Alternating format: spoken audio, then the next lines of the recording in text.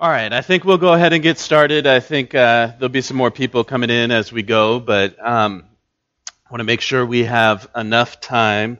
I am not quite sure that we do have enough time for everything that's in my notes, so we'll see.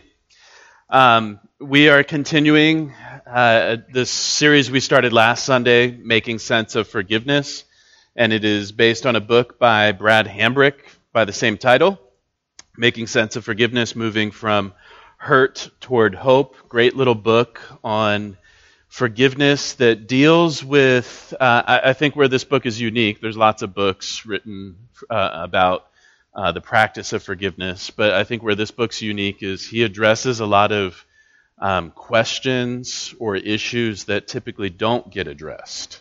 Some of the complexities of forgiveness. So, continuing through this book, today we're going to continue as part 2 of really kind of clearing away some misunderstandings about forgiveness. And then in 2 weeks, so next Sunday won't be Making Sense of Forgiveness. It'll be a one-off class.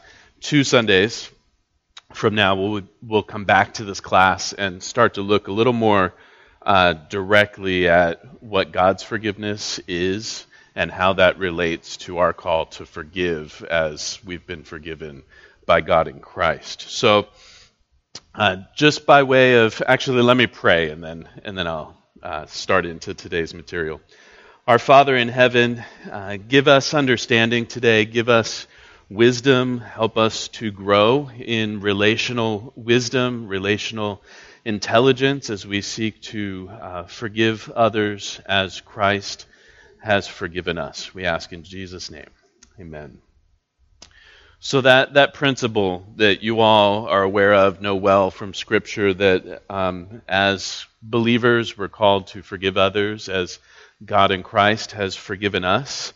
And last week we talked about how forgiveness is difficult because the context for needing to forgive is, or even to be receiving forgiveness, is hurt, right? This isn't just some abstract theological discussion we're having. We're talking about real relationships where something has gone wrong, where there's some kind of conflict that has introduced pain into the relationship, hurt into the relationship, confusion, and so forth. And so forgiveness is never easy. Even talking about forgiveness is never easy. Forgiveness, I mentioned last week, requires wisdom. Forgiveness can't be reduced to simple rules. And I'm going to come back to that in a moment. But these 2 things I mentioned, that forgiveness begins with hurt, and it requires wisdom, not rules. Let me just, by way of introduction, speak to that issue again of acknowledging that there's hurt. So maybe trying to help a friend work through an issue of forgiveness. The importance of acknowledging their lived experience, that there's some kind of relational pain there. If we don't take the time to understand that pain, acknowledge that pain, allow them to give voice to that pain, we most likely will not be much help to them. You know, there will be a lack of trust. They may resist our counsel, even if it's, biblical. But until that pain is kind of brought to light, it can be difficult to help them. And we see this principle or this example, really, of acknowledging the other's pain when God himself comes to Israel to rescue them from bondage in Egypt. We read this really important statement, Exodus 3:7. Then the Lord said, I have surely seen the affliction of my people who are in Egypt, and have heard their cry because of their taskmasters. I know their sufferings. So even before the Lord initiates everything, that great rescue that we were presented with in Exodus, we hear him acknowledging, recognizing, and even naming the hurt, the pain, the suffering, the affliction that his people had experienced. And so we need to practice relational intelligence alongside providing counsel or instruction. It's not enough to just have the right words or to be correct in what you say. There's relational wisdom, relational intelligence required. The second thing, second and last thing by way of introduction, forgiveness requires wisdom, not rules. We talked about that a bit last week. I just want to point out, Jesus' disciples wanted rules about forgiveness. You may remember Peter coming to Jesus, and we find this in Matthew chapter 18, verse 21. Peter comes up to Jesus, and it says, "Then Peter came up and said to him, 'Lord, how often will my brother sin against me and I forgive him? As many as 7 times?'" So Peter's saying, look, I need a rule here. Give me a count. What is the maximum number of times that I need to forgive? And Jesus refuses to give Peter that kind of rule. He doesn't. Jesus refuses, resists playing that kind of game. We read Matthew 18:22. Jesus said to him, "I do not say to you 7 times, but 77 times." And I'm not going to go into everything that is meant there, but just to notice, Jesus says, "Nope, no rule for you. I'm gonna give you wisdom." And there, obviously, we bring in other passages about forgiveness to develop that wise approach to forgiveness. And so much of the Bible's teaching about forgiveness is in that realm of wisdom. And, there's one statement here about forgiveness that needs to be integrated with another statement over here about forgiveness, and another statement over here. And wisdom is required. So today we're going to continue trying to clear away some more confusion about forgiveness, some misunderstandings about forgiveness. And so the reason being, confusion, misunderstanding about forgiveness hinders the practice of forgiveness. So that's part of the reason we're spending these 2 weeks just kind of clearing away the brush. Today, we're just going to look at 2 things, or 2 points. Number 1, 3 things we don't need to forgive. And then second, why we shouldn't forgive misinterpretations. So first, and there are handouts if you want one to take notes. First, 3 things we don't need to forgive. You know the statement, "To someone with a hammer, everything looks like a nail"? You know that statement? Brad Hambrick, the author, says, he's seen over and over again Christians start learning about the biblical practice of forgiveness, learning about what the Bible says about forgiveness. They get excited, and then they start trying to forgive everything that annoys them. They have that hammer, forgiveness, and so everything in their relationships looks like the opportunity for forgiveness. So, for example, somebody chews food too loudly, and it gets on our nerves, and we say, "I forgive you." Or, somebody forgets your name. You say, "I forgive you." Or there's somebody in the church service who has the sniffles and they refuse to blow their nose, and you think, "You know what? I'm going to do the gracious thing and forgive you." Well, the thing is, not everything that gets under our skin is a moral issue. Not everything that annoys us is a moral issue. Now, chewing food too loudly is, but I know Michelle agrees. I know my son John agrees. No, I'm kidding. Important principle. We forgive sin, we excuse mistakes, and we overlook quirks. So the big thing there is we forgive sins. That's important. We forgive sins, we excuse mistakes, we overlook quirks. So when the Bible talks about forgiveness, the context, it connects forgiveness with sin. So we think of God's forgiveness, 1 John 1:9. If we confess our sins, He, speaking of God, is faithful and just to forgive us our sins and to cleanse us from all unrighteousness. So if we confess what? If we confess our sins, He's faithful to forgive our sins. So God's forgiveness, context, is sins. Even human forgiveness. Luke 17:3 and 4. Jesus says, if your brother sins, rebuke him, and if he repents, forgive him. And if he sins against you 7 times in the day and turns to you 7 times, saying, I repent, you must forgive him. The point that I'm making from these verses is Jesus says, if your brother sins, forgive. Not if your brother just really annoys you.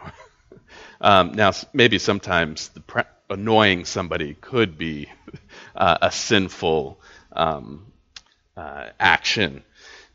But just think of it more broadly. Just somebody doing something that you don't necessarily care for is not necessarily sin.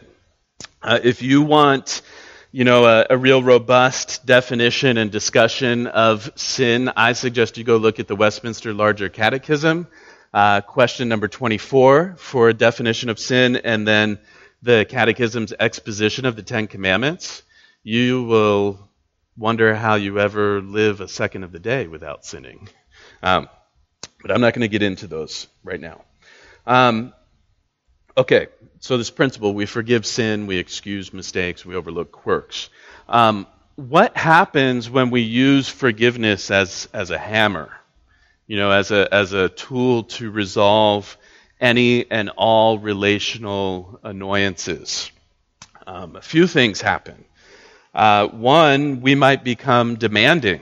So we might become the type of person who sees our preferences, so our non-moral preferences, as the standard for everyone else. And not just a preferential standard, but it tends to become the moral standard for everyone else. And so we become demanding. Everyone else must conform to my preferences, otherwise they are in sin. And if I'm feeling nice that day, I'll forgive. So we can become demanding. Second, we can become self-righteous. If we see, all of these kinds of annoying things as moral issues, and we're constantly extending forgiveness, we can start to feel like we do a whole lot more forgiving than we do needing to be forgiven. And so we're kind of this, we're the Christian who's got it together, and we live by such a high standard, and all these other schmucks just don't know what they're doing. And I constantly have to, extend mercy and grace. We can become self-righteous. The Pharisee in Jesus, that Jesus talks about, I thank God that I'm not like these other people. We can become demanding. We can become self-righteous. We can become arrogant and judgmental. So related to the first two. We can become arrogant and judgmental. The way this could play out is we have this an increasingly negative view of other people. So they're always messing up. What is wrong with them? Why are they like this? So we need to think clearly about this, that we forgive sins, we excuse mistakes, we can overlook quirks. So 3 things we don't need. Let's just dive into this a little more. 3 things we don't need to forgive. Number 1 being human weakness. So, for example, examples of human weakness. Being clumsy, being a slow reader, the degenerative effects of aging. So maybe your memory starts to go. Limitations due to physical illness or injury. That's not sinful. A child's immaturity, not necessarily sinful. An adult's immaturity probably is sinful. Um, all right, so human weaknesses. Those are just some examples. You can think of more. We don't need to forgive human weaknesses because they are not moral in nature. So a proper perspective on weaknesses, and I'm thinking more of, as looking at others' weaknesses. Proper perspective. Those weaknesses might be frustrating, but they're not sinful necessarily. Maybe, I'm not going to explore this. How, a weakness could perhaps be demonstrated in conjunction with some sinful things. But, being clumsy is not sinful, okay? And because these weaknesses are not moral, they don't require forgiveness. They don't require forgiveness. So, what would be an appropriate response to human weakness? Let me give you a few things here. One would be humility, recognizing that this other person's weakness might not be your weakness, but you also have weaknesses. Humility, gentleness, patience, bearing with each other. Those are just Ephesians 4:2. Those are some ways that we can respond to human weakness. Another, Colossians 3:2 or 3:12, compassion, recognizing that we all are in this boat of human beings, sons and daughters of Adam, who have been affected by the fall, who we ourselves have been affected by the fall, who are weak, who are not whole, who have various shortcomings and so forth. And so compassion, replacing annoyance with concern, Christian concern about how the effects of aging, for example, on someone's memory must make life difficult for them. We tend to just think of how it affects us. Well, it annoys me. I have to tell them the same thing over and over again.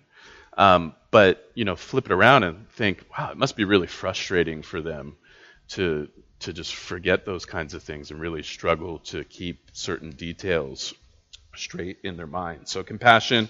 And then third, offering assistance. Rather than complaining, rather than being annoyed, how can I help this person with their weakness? So in other words, you could sum that all up and just say,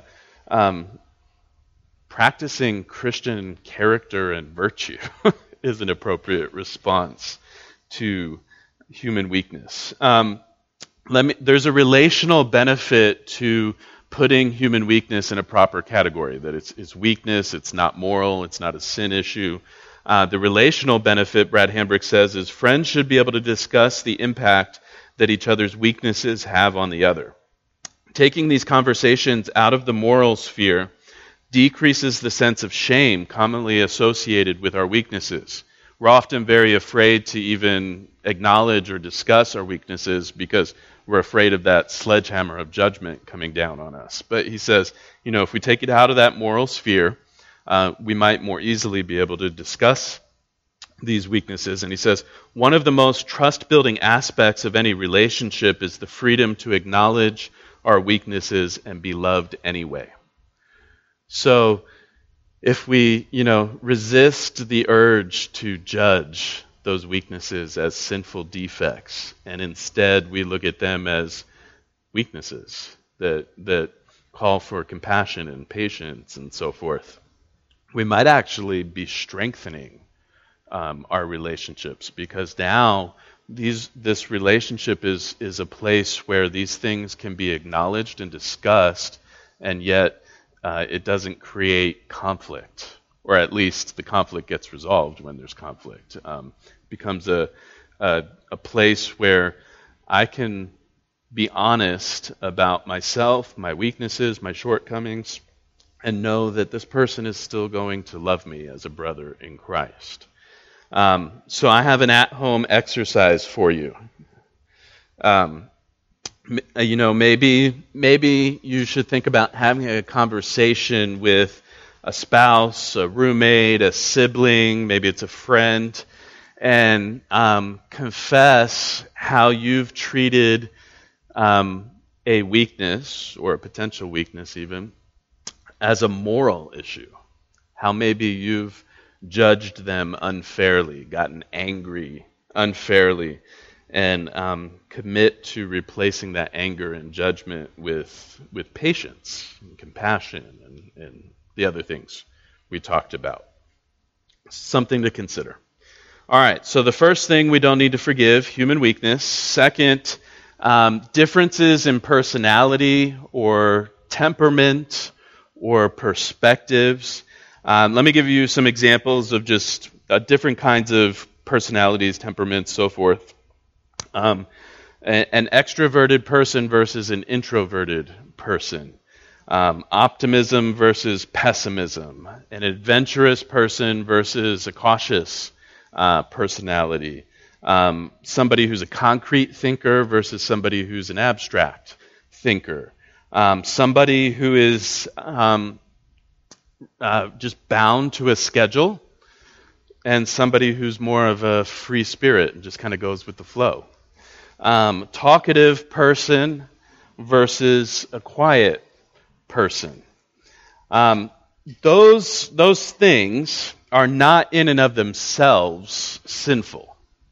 You know, all of us might see ourselves in one or more of these characterizations. We might see ourselves as a blend of some of these things. These personalities or temperaments or perspectives, whatever you want to call them, they are not necessarily or inherently sinful. Now, extroversion probably is sinful, but yeah, I knew Elise would be with me. I'm joking. Extroversion is not sinful.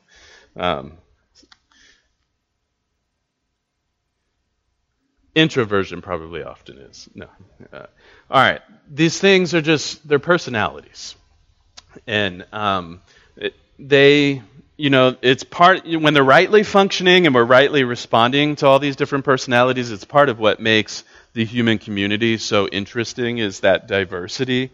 Obviously, like the weaknesses, they can become opportunities for being annoyed or misunderstanding or whatever, but not inherently sinful. What's a proper perspective on these things? They're simply personality differences. They certainly can impact relationships in different ways. They're not inherently moral, and therefore, this shouldn't come as a surprise, therefore they don't require forgiveness.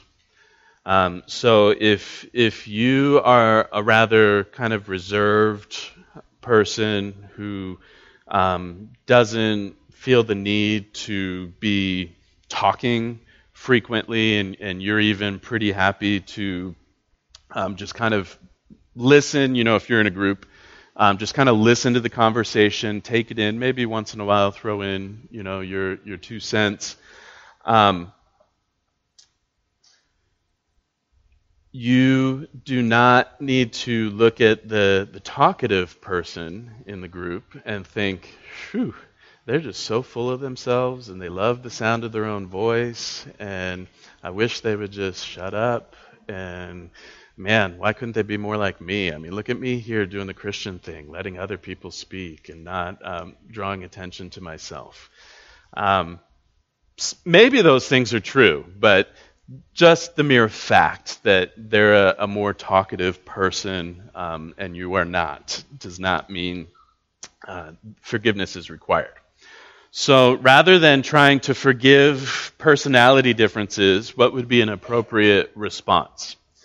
I mentioned already appreciation, learning from those other personalities, Those of you who are married and maybe have been married for some time, you've probably realized that you and your spouse are different in certain ways.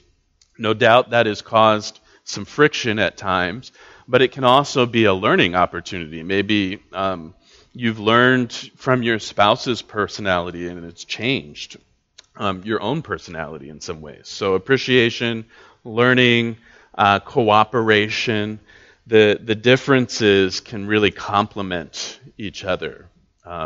If the whole world was introverted, that would be a problem. If the whole world was extroverted, that would probably be a problem. The differences can actually can complement each other. And then just one more about appropriate response. Just humbly navigating those differences. So it's kind of related to the learning issue. Iron sharpening iron, Proverbs 27:17. We each can kind of learn from the strengths of the other. What's the relational benefit to taking personality differences out of the realm of sin and morality? Two things. We resist the temptation to idealize one particular personality type. So, you all laughed when I said, well, extroversion probably is sinful, or no, maybe introversion is sinful. Because we tend to take our own, if you would see yourself as an extrovert or an introvert, we tend to idealize our own personality type. The most reasonable, mature, sophisticated personality is the one that I happen to have. And you may be thinking the one you have is the ideal personality. And the reality is there is no ideal personality. The second relational benefit is that taking this out of the realm of morals opens the door to appreciating the multitude of ways Christ-likeness can be exemplified through different personalities. We can start to appreciate how, extroverts, I'm just picking on that dichotomy. Extroverts can exemplify and embody Christ-likeness in really unique and amazing ways, and introverts likewise can embody and exemplify Christ-likeness in very unique and interesting ways. And our community as a church or a family or whatever is can be enriched by those differences. So that would be a relational benefit. I'll give you real quick another at-home exercise. Maybe today, tomorrow, sometime this week, think about what your maybe try to identify one aspect of your personality or your general tendencies, and think about your relationships, family, friends, whatever, where maybe you've measured the other person's moral success or failure based on how closely they align with your personality. And instead of holding them to that standard, maybe identify ways the other person, through their unique personality, exemplifies aspects of Christ-likeness. So trying to think about those differences differently as not moral, but maybe perhaps unique ways Christ-likeness is being demonstrated. And perhaps, moving beyond just the thinking exercise to actually commending them for the way you see them exemplifying Christ-likeness. All right. Need to go through this one fairly quickly. The third thing we don't need to forgive. Attempting to do something and failing. Let me give you some examples of attempting to do something and failing. You have a friend that could use a meal provided for them, and so you set out to cook something you've never prepared before, and it turns out terrible. You burn it, or it just, you put too much salt or whatever. You tried to do this nice thing for your friend and you flopped. Another example. You give your spouse a gift and you think, oh, I'm really just so excited to give this gift to them, and then it turns out they already have that item. Maybe that could be sinful. You pay no attention to your spouse and you know nothing about them. But in this case, let's just say it was a mistake. Another one. You try to fix the hole in the drywall at home, and you end up making it worse, and you have to call in a professional to complete the repair. Last example. Your teenage son or daughter attempts to parallel park, and they end up bumping the other car and putting a little dent in the other car. Never happens, right? Okay, so those are some examples of attempting to do something and failing. So if we're not supposed to see these things as moral failures, how should we view them? Proper perspective. Really, it's just a matter of saying, these things might be disappointing, okay? I might be disappointed that my teenage son dented another car, and now we have to, work that out either through insurance or whatever. I might be disappointed. I don't need to berate them for being such a failure and dishonoring me or whatever. And I'm going to forgive you now, as long as you do all your penance and so forth. They tried to do something. They tried to parallel park. How many adults do so well at parallel parking? Not that many. So, it's possible to be disappointed, but that disappointment isn't necessarily an indication of moral failure on the other person's part. And therefore, no forgiveness needed. Maybe a discussion about parking, maybe some training in parallel parking, maybe doing some more work at home to pay off the cost of getting the other person's vehicle fixed, but not necessarily forgiveness. What would be an appropriate response? This is interesting. I like that Hambrick brings this out. He begins with affirmation and encouragement. Now, that might sound strange. The person messed up. The person failed. Why would I affirm them? Why would I encourage them? Well, he says attempting to do a good thing and failing should still be viewed as a good thing. It is at least 2 steps ahead of attempting to do a bad thing and failing, and 1 step ahead of being passive. So the positive, the upside of this is, hey, they took initiative. They tried to do something. Maybe they were trying to learn something new, and it just didn't work out this time. That's actually a good thing. Like he says, it's better than trying to do a bad thing, and it's even ahead of the curve of just being passive and doing nothing. Freedom to fail, he says, is an important part of any healthy relationship. And so if attempts to do a good thing and failing are viewed as moral issues, and therefore, forgiveness is always being applied, it creates an atmosphere where people are afraid to try things. Because if I don't get this exactly right, if this is, not quite perfect, that sledgehammer is going to come down on me. And that doesn't create an environment where people are willing to try things, where people are feel freedom, feel like they're valued, appreciated, so forth. So I'm going to skip the at-home exercise for this one. I could give it to you later. So 3 things we don't need to forgive. Human weakness, differences in personality or temperament, and then attempts to do something good and not succeeding, failing.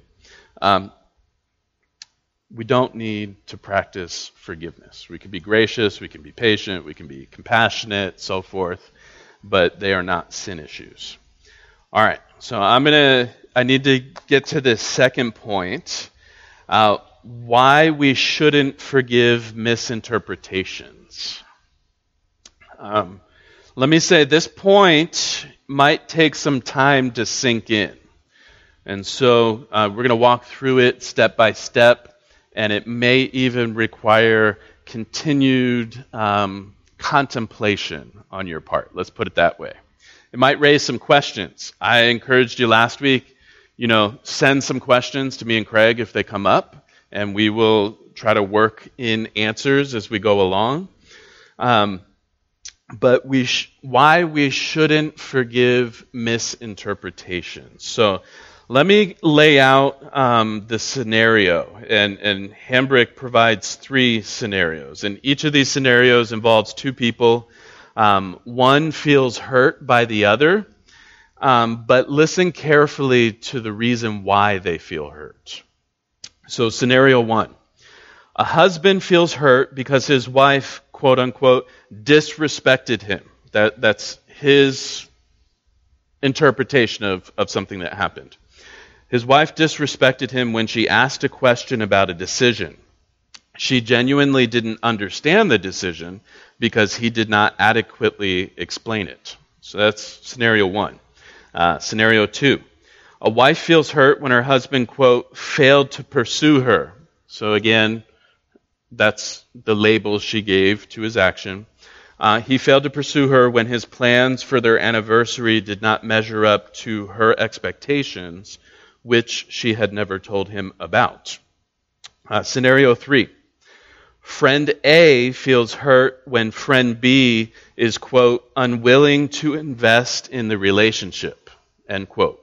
But investing means matching the unhealthy, excessive commitment friend A gives to the relationship.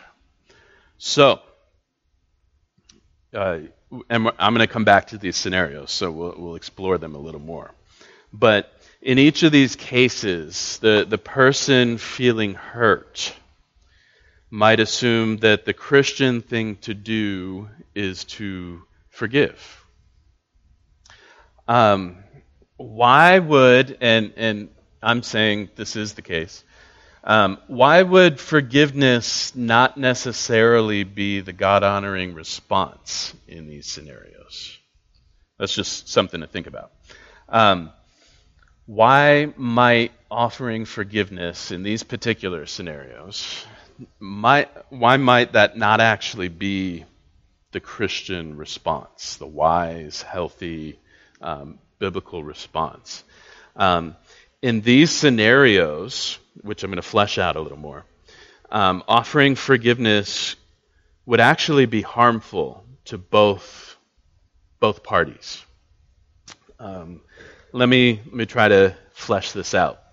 In each scenario, the hurt person, or let me back that up. In each scenario, the hurt being forgiven, and I'm saying forgiven with quotes because this is a misuse of forgiveness. The hurt being forgiven was based on a misinterpretation. The first scenario, the husband who feels disrespected. The husband in this case communicated poorly, leaving his wife confused. And he wrongly interprets her question, seeking clarification. That's what she's after. Just, I don't understand this. Can you help me understand? He wrongly interprets the mere fact that she asked a question as disrespect. So there's a misinterpretation there, and there's more there, which I'll mention in a moment. Scenario 2, with the wife who feels hurt, says her husband is not pursuing her, not really taking the relationship seriously, because what he planned for their anniversary it's not what she wanted. In this scenario, this is an important detail. The wife never communicated her expectations to her husband.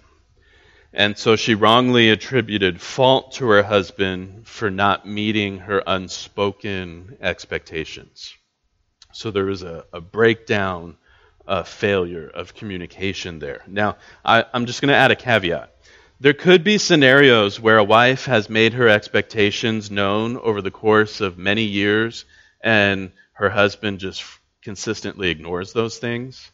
And so there could be a scenario where, hey, you planned this date, this anniversary thing, and just totally ignored, what would make me feel loved yet again.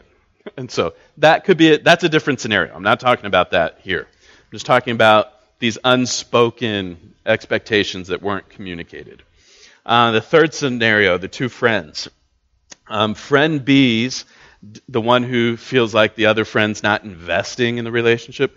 Friend B's definition of investing in a relationship is actually distorted and unreasonable. So they're using kind of Christianese language. I want you to invest in this relationship. But what they mean by that is something that just would not be healthy, would not be even sustainable. And so friend B's interpretation of friend A's lack of commitment to the relationship, their interpretation is very skewed because they're operating with a very distorted picture of what it means to be in a relationship with someone. I'm not talking about reasonable expectations of what investing in a relationship is, okay? That's the scenario. Those are some of the scenarios where misinterpretations come up, and forgiveness is not necessarily the wise biblical relational method or a strategy or whatever you want to call it for working through this difference. What is the danger of practicing forgiveness in the context of misinterpretations? Hambrick says, forgiving a misinterpretation further reinforces the inaccurate perception. So it just kind of cements the wrong thinking in the person's mind. And let me show you. Or actually, I'll let Brad Hambrick show you here. I'm just going to quote what he says about each of these three scenarios. So scenario 1, the husband who feels disrespected. If the husband says he forgives his wife, he would be under the continuing misconception that his communication about decisions was adequate and anything that aggravated his insecurities was disrespectful. So he just kind of steamroll, he makes a decision, doesn't really talk about it, doesn't really explain his thinking, and just goes ahead with it, and the wife's left thinking, I wonder why he did that. And he, unloads on her, you're so disrespectful. You just, you don't trust me, you don't, whatever. If he said, I forgive you for asking a question, and the wife receives that forgiveness, that husband potentially is just going to be further confirmed in his idea that this woman is just, she's a piece of work. Scenario 2. If the wife says, so this is the wife who doesn't feel like her husband's pursuing her. If the wife says she forgives her husband, she would continue to believe that a truly loving husband would intuitively know what his wife desires, and that anything that disappointed her would be a sign that he wasn't pursuing her. So again, it just kind of confirms, if forgiveness is the route that these issues are addressed, it just kind of confirms for her that he should just know what I'm thinking. And if he doesn't, then he doesn't love me. Scenario 3, the two friends. The friend would believe their excessive attention to their other friend was the Christ-like standard for selfless sacrifice, and that everyone else should match their unsustainable level of involvement in the life of others. So friend B is the one who has a distorted idea of what investing is. They send like 30 different text messages to you throughout the day, and because you didn't respond immediately, they think you're not investing in the relationship. Now, if they come to you and say, "Hey, you didn't respond to my texts right away. It took you like 6 hours to get back to me. And you know what? I forgive you for not investing in the relationship." It's just going to make them think, well, yeah, I mean, sending 30 text messages in one single day and expecting immediate responses is like, that's the way Christians do things. That shows love. That shows concern, which is not the case. And forgiveness here could actually be very destructive to the relationship. So the danger. Forgiveness is an act that possesses a considerable amount of moral weight. When I say to somebody, "I forgive you," I'm saying that what they did was not just bad, or maybe a better way to put it is, I'm not simply saying, well, you did something, I would have preferred that you had done it a different way. I'm not just talking about preferences. I'm saying, when I say I forgive you, I'm saying what you did was wrong. It transgressed God's moral law. It was a failure to love your neighbor as yourself, or many different ways that could be put. But it's a wrong, not just a mistake. And so, again, I'm just going to kind of walk through this a little bit. Again, if the moral assessment we made of the other person's action, if that assessment we made was wrong, incorrect, inaccurate, if that assessment was wrong, then forgiving mischaracterizes God's assessment of the situation. So if we're saying, I need to forgive you for this, you sinned against me, we're saying that that's the way God views this, that this person sinned and is in need of forgiveness. But if we're basing our assessment on a wrong way of viewing the situation, then we're wrong, number one. And we're conveying to the other person, actually, that God is on our side, and you need to get in line. Handbrake adds some other detail. Just that first scenario. We won't go through all three. That first scenario, the husband who feels disrespected, the husband forgives his wife, so-called forgives his wife.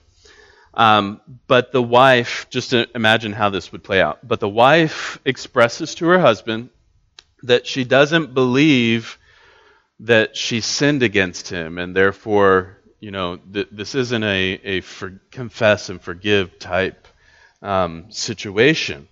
But the husband, is convinced that she sinned, and the husband therefore believes that both God and the Bible are on his side.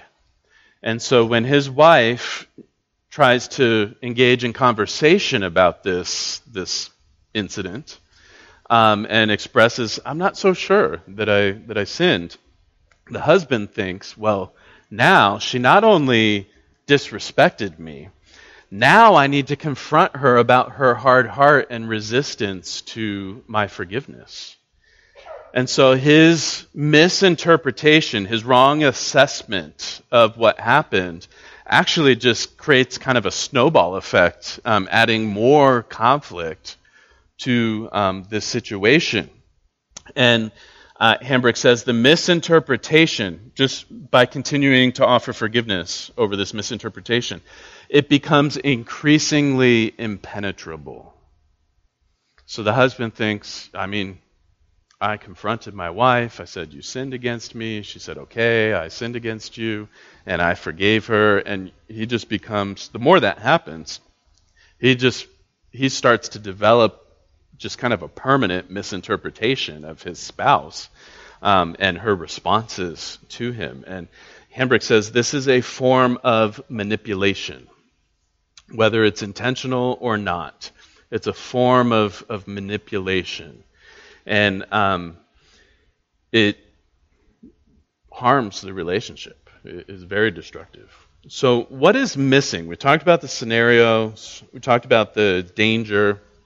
What is missing from these scenarios? One key thing that's missing is a neglect of the relational principles laid out in Matthew 7, 1 through 5. If you want to turn there for a moment, I'll read the verses and then just say a couple things.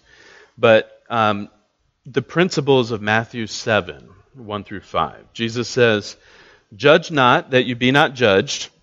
For with the judgment you pronounce, you will be judged. And with the measure you use, it will be measured to you." And this is kind of the key here, 3 through 5. "Why do you see the speck that is in your brother's eye, but do not notice the log that is in your own eye?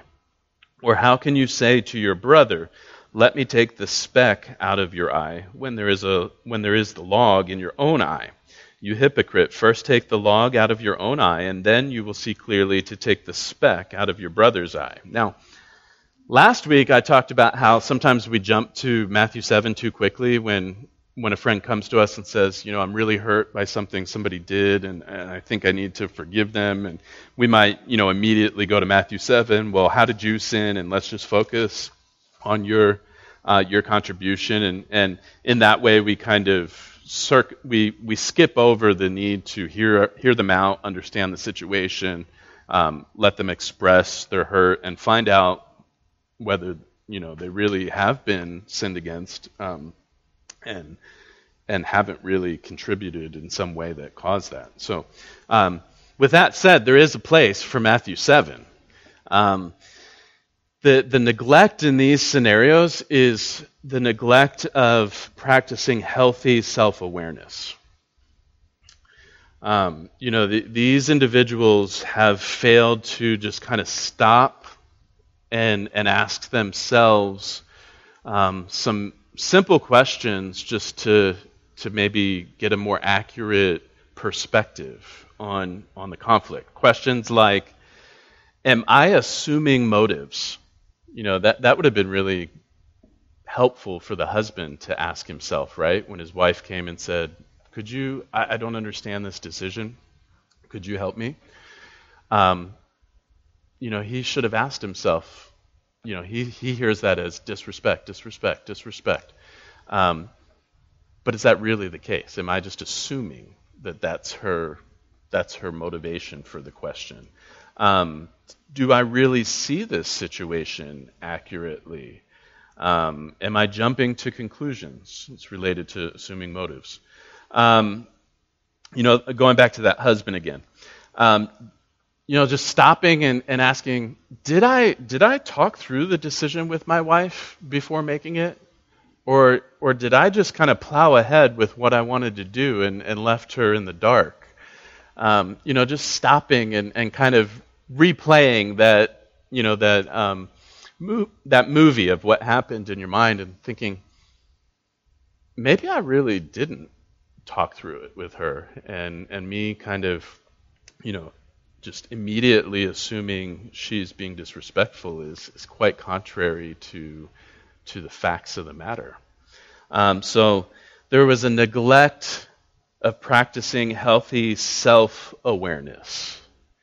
Recognizing, for example, that knowing myself and knowing that typically or very often when someone comes to me and questions, and I don't mean in a rude or belligerent or condescending manner. When someone comes to me and just asks for clarification about something I said or did, my temptation is to just kind of see it as an attack.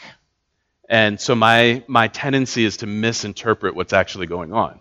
They may just simply say, "I didn't hear you," or "I misunderstood something you said. Could you just kind of clarify it?" And instead, but I'm seeing it as they are coming after me. They are trying to hurt me, whatever. But knowing yourself is quite important. Self-awareness. Hambrick says a biblical principle or practice can be destructive when it's not applied appropriately. And in this case, we're talking about misapplying forgiveness. Taking things that are not moral, taking misinterpretations, putting them in the moral realm, and then saying to the other person, you have sinned against God and your fellow man, and you need to receive forgiveness now. When in fact, they were just asking a question. That misapplication of forgiveness can be destructive. And let me give you Hambrick just says it so well. It's a somewhat lengthy quote. Just a couple sentences. Self-awareness is an essential component of applying the scriptures to our life and relationships as God intended. If we do not see ourselves or the situation accurately, we will not apply the Bible rightly to our life or our situation.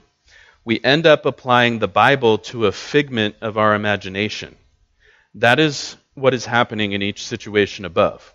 Forgiveness becomes a way that the husband or wife or friend tries to force the other person to live in their, quote, alternate reality. So, I'm not going to read it again, but I think he's quite right in this. What would be an appropriate response? We're almost done here. What would be an appropriate response if you're on the receiving end of unhealthy forgiveness? Two things. Number one, show empathy. Number two, invite the other person to reconsider their interpretation. And I'm just going to go through these quickly. The first one, empathy. Obviously, the person who extended unhealthy forgiveness to you is hurting. Some way, somehow, even though they had a misinterpretation, even though they maybe were just, lacking self-awareness and so assume something that was not true, they are hurting. Their interpretation is wrong, but their experience of hurt is real. And so if you just, if you maybe don't acknowledge that, their wrong interpretation of you may actually be reinforced. They'll say, see, they're just so proud and self-righteous and whatnot. Of course I was right. Of course it was disrespect. So the first is to actually show some empathy. I think they're wrong here, but they really are struggling with feeling hurt by this. And I'm going to acknowledge that, but I'm not going to leave it there. The second step, second response, invite the other person to reconsider their interpretation. And there's some deliberate language here. Invite, reconsider. So it's not aggressively demand that they adopt your perspective on the situation. If you come in, guns blazing, you're in one of those legal movies where the lawyer makes this, airtight case, presenting all the rock solid evidence. The other person, it's gonna become a debate, or the other person's just gonna simply walk away. Instead, invitation to reconsider, that's an invitation to a dialogue. Instead, we're seeking to have an honest but caring, respectful dialogue. We should actually invite the other person to tell us about how they've understood what happened. We want to hear from them. This is the self-awareness part. Maybe we've actually missed something in our experience of this whole conflict. Maybe we actually have forgotten something. Maybe we missed something, and getting that dialogue going may actually inform us about something we forgot that actually changes the situation. Maybe not. So Hambrick provides this example. I don't think actually like reading these sentences to someone would be very effective, but just they express the sentiment. I'm very sorry that you're hurt. I'm not sure I understand yet. Why my response or action was wrong. I appreciate your desire to handle this situation with repentance and forgiveness. And notice this is a request, not a demand. But can we walk back through what happened to assess what should have happened and what reasonable expectations or responses should have been? So again, if you like went to your spouse or your friend and just read that, they'd think you're crazy. But the sentiment there, hey, can we talk? I don't understand yet. I'm totally willing or want to be willing to confess and repent and seek forgiveness for wrongdoing. I don't quite see my actions that way yet, but I'm very open to hearing more from you. Let's talk through this. Let's get clarity. Maybe right now, both of us, our internal threat alarm system is just kind of, raging right now, and there's all these emotions within us that might be clouding some of, might be making it difficult to understand what actually happened. Let's kind of calm down. Let's walk it back. Let's talk. That's what this invitation is. Now, I'll end with this. That invitation to reconsider, it could go one of two ways. The first outcome could be the other person is open to dialoguing, and so that's an opportunity for you both to learn and grow. It's possible that as you talk through this, that it's possible that either one of you or both of you might discover a need for repentance and forgiveness. So that's one possible outcome. The second possible outcome is the other person gets defensive or aggressive. So you come with this invitation to, hey, I'm not quite sure I understand. Let's talk some more. Other person, is just those defenses go up very quickly. They don't want to. One decision you have to make is, does this situation warrant further discussion? Maybe it's actually not even something all that important, and you can move on. I don't know. But if it does require further discussion, one possible response, and again, this is don't use these exact words, but I don't think it's good for either of us if I accept your forgiveness without understanding how I was wrong. So you're not saying you won't you won't confess, you won't repent, but you're saying right now it's just not clear to me, and so we can't move ahead with that step yet. There needs to be more clarity. I don't think it's good for either of us if I accept your forgiveness without understanding how I was wrong. Here's another request. Would you be willing to meet with someone we both trust to help us figure this out? So there's, in a sense, you're holding out an olive branch.